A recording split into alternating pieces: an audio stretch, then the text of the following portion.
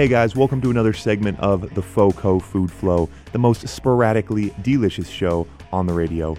We are here on KRFC Fort Collins, and I am your host, Ivor Margerison, the author, creator, and eater behind the book, The Fort Collins Foodist Bucket List. And today's topic is truly one of the flavor kingpins in the modern food world. It makes breakfast worth getting up for. It turns a tomato and lettuce sandwich into a meal worthy of an abbreviation. And to be perfectly honest, there's really nothing that doesn't have its awesomeness enhanced by being wrapped in this incredibly versatile slice of savory deliciousness. I'm sure you guessed it by now. Of course, I'm talking about none other than bacon. Now, on the topic of bacon, obviously, most of us are kind of familiar with it. We know the flavor. A lot of us are probably keen on the flavor. Of course, at this point, I'm going to apologize for my vegan and vegetarian listeners I'm going to speak so generally about the consumption. With that being said, like it or not, it doesn't hurt to know something about it. So, what exactly is bacon? Well, to put it simply, bacon is a cut of pork. In America, most often it's pork belly, which then obviously it raises the question, what's the difference between pork belly and bacon? Well, the difference is that bacon undergoes a curing process.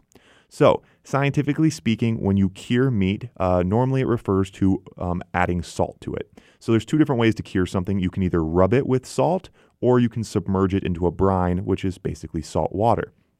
Now, as you cure the meat, a lot of different things happen. Now, the primary one is that it can actually preserve meat. And this is how it first came about. Our ancestors found that if they left meat out and they ate it later, it spoiled, they got sick. So they found a way around that. They found that if they added salt, that for some reason the meat lasted longer.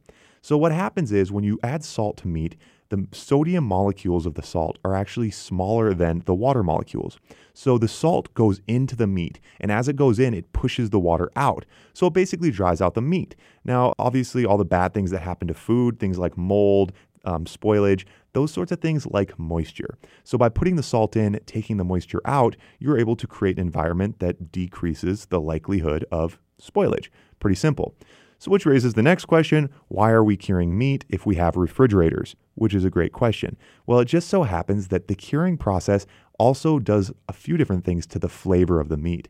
Now, first off, the way that the salt kind of goes in and takes the moisture out, it concentrates the meat. It focuses things down, and by doing that, the flavor also concentrates. But perhaps the most important part of curing meat is that the amino acids within the meat actually increase. Now, these amino acids are what are responsible for giving meat its umami flavor. Umami is actually one of the 6 tastes that the human tongue picks up on, and it's what you would call savory. It gives meat its craveability. So when you cure pork belly, you turn it into bacon and you increase the umami flavor, which is obviously good for several reasons. So that's basically it. You got a pork belly, you cure it, you put it in salt water, you rub it with salt. At the same time, a lot of people add sugar, they'll add spices, things like that. Those flavors also go into the meat. You cure it, and then after that, you dry it. And oftentimes the drying process involves smoking. A lot of bacon is smoked, which adds another flavor that many of us also find desirable. So at that point, you've turned pork belly into bacon. Although I should point out that I'm using the term bacon loosely because in different parts of the world, it kind of means different things.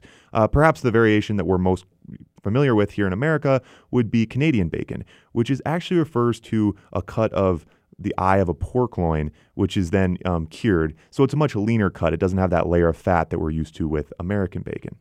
But fatty or lean, all this talk about bacon, obviously I can't let you guys get out of here without me sharing my favorite Fort Collins eatery to get my bacon game going, which is of course William Oliver's Whiskey and Bacon Pub, a Fort Collins-based restaurant and bar that features a bacon-centric menu. I'm going to stop myself right there because I know what you're asking.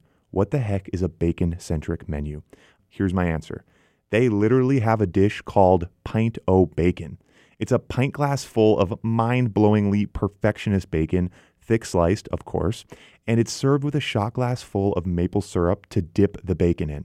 I kid you not, a glass of bacon and a shot glass of maple syrup, it can be yours only at William Oliver's. And with that, I'm going to wrap things up for today. Again, guys, this has been another segment of the FOCO Food Flow. Thanks so much for stopping by. Until next time, stay hungry, Fort Collins.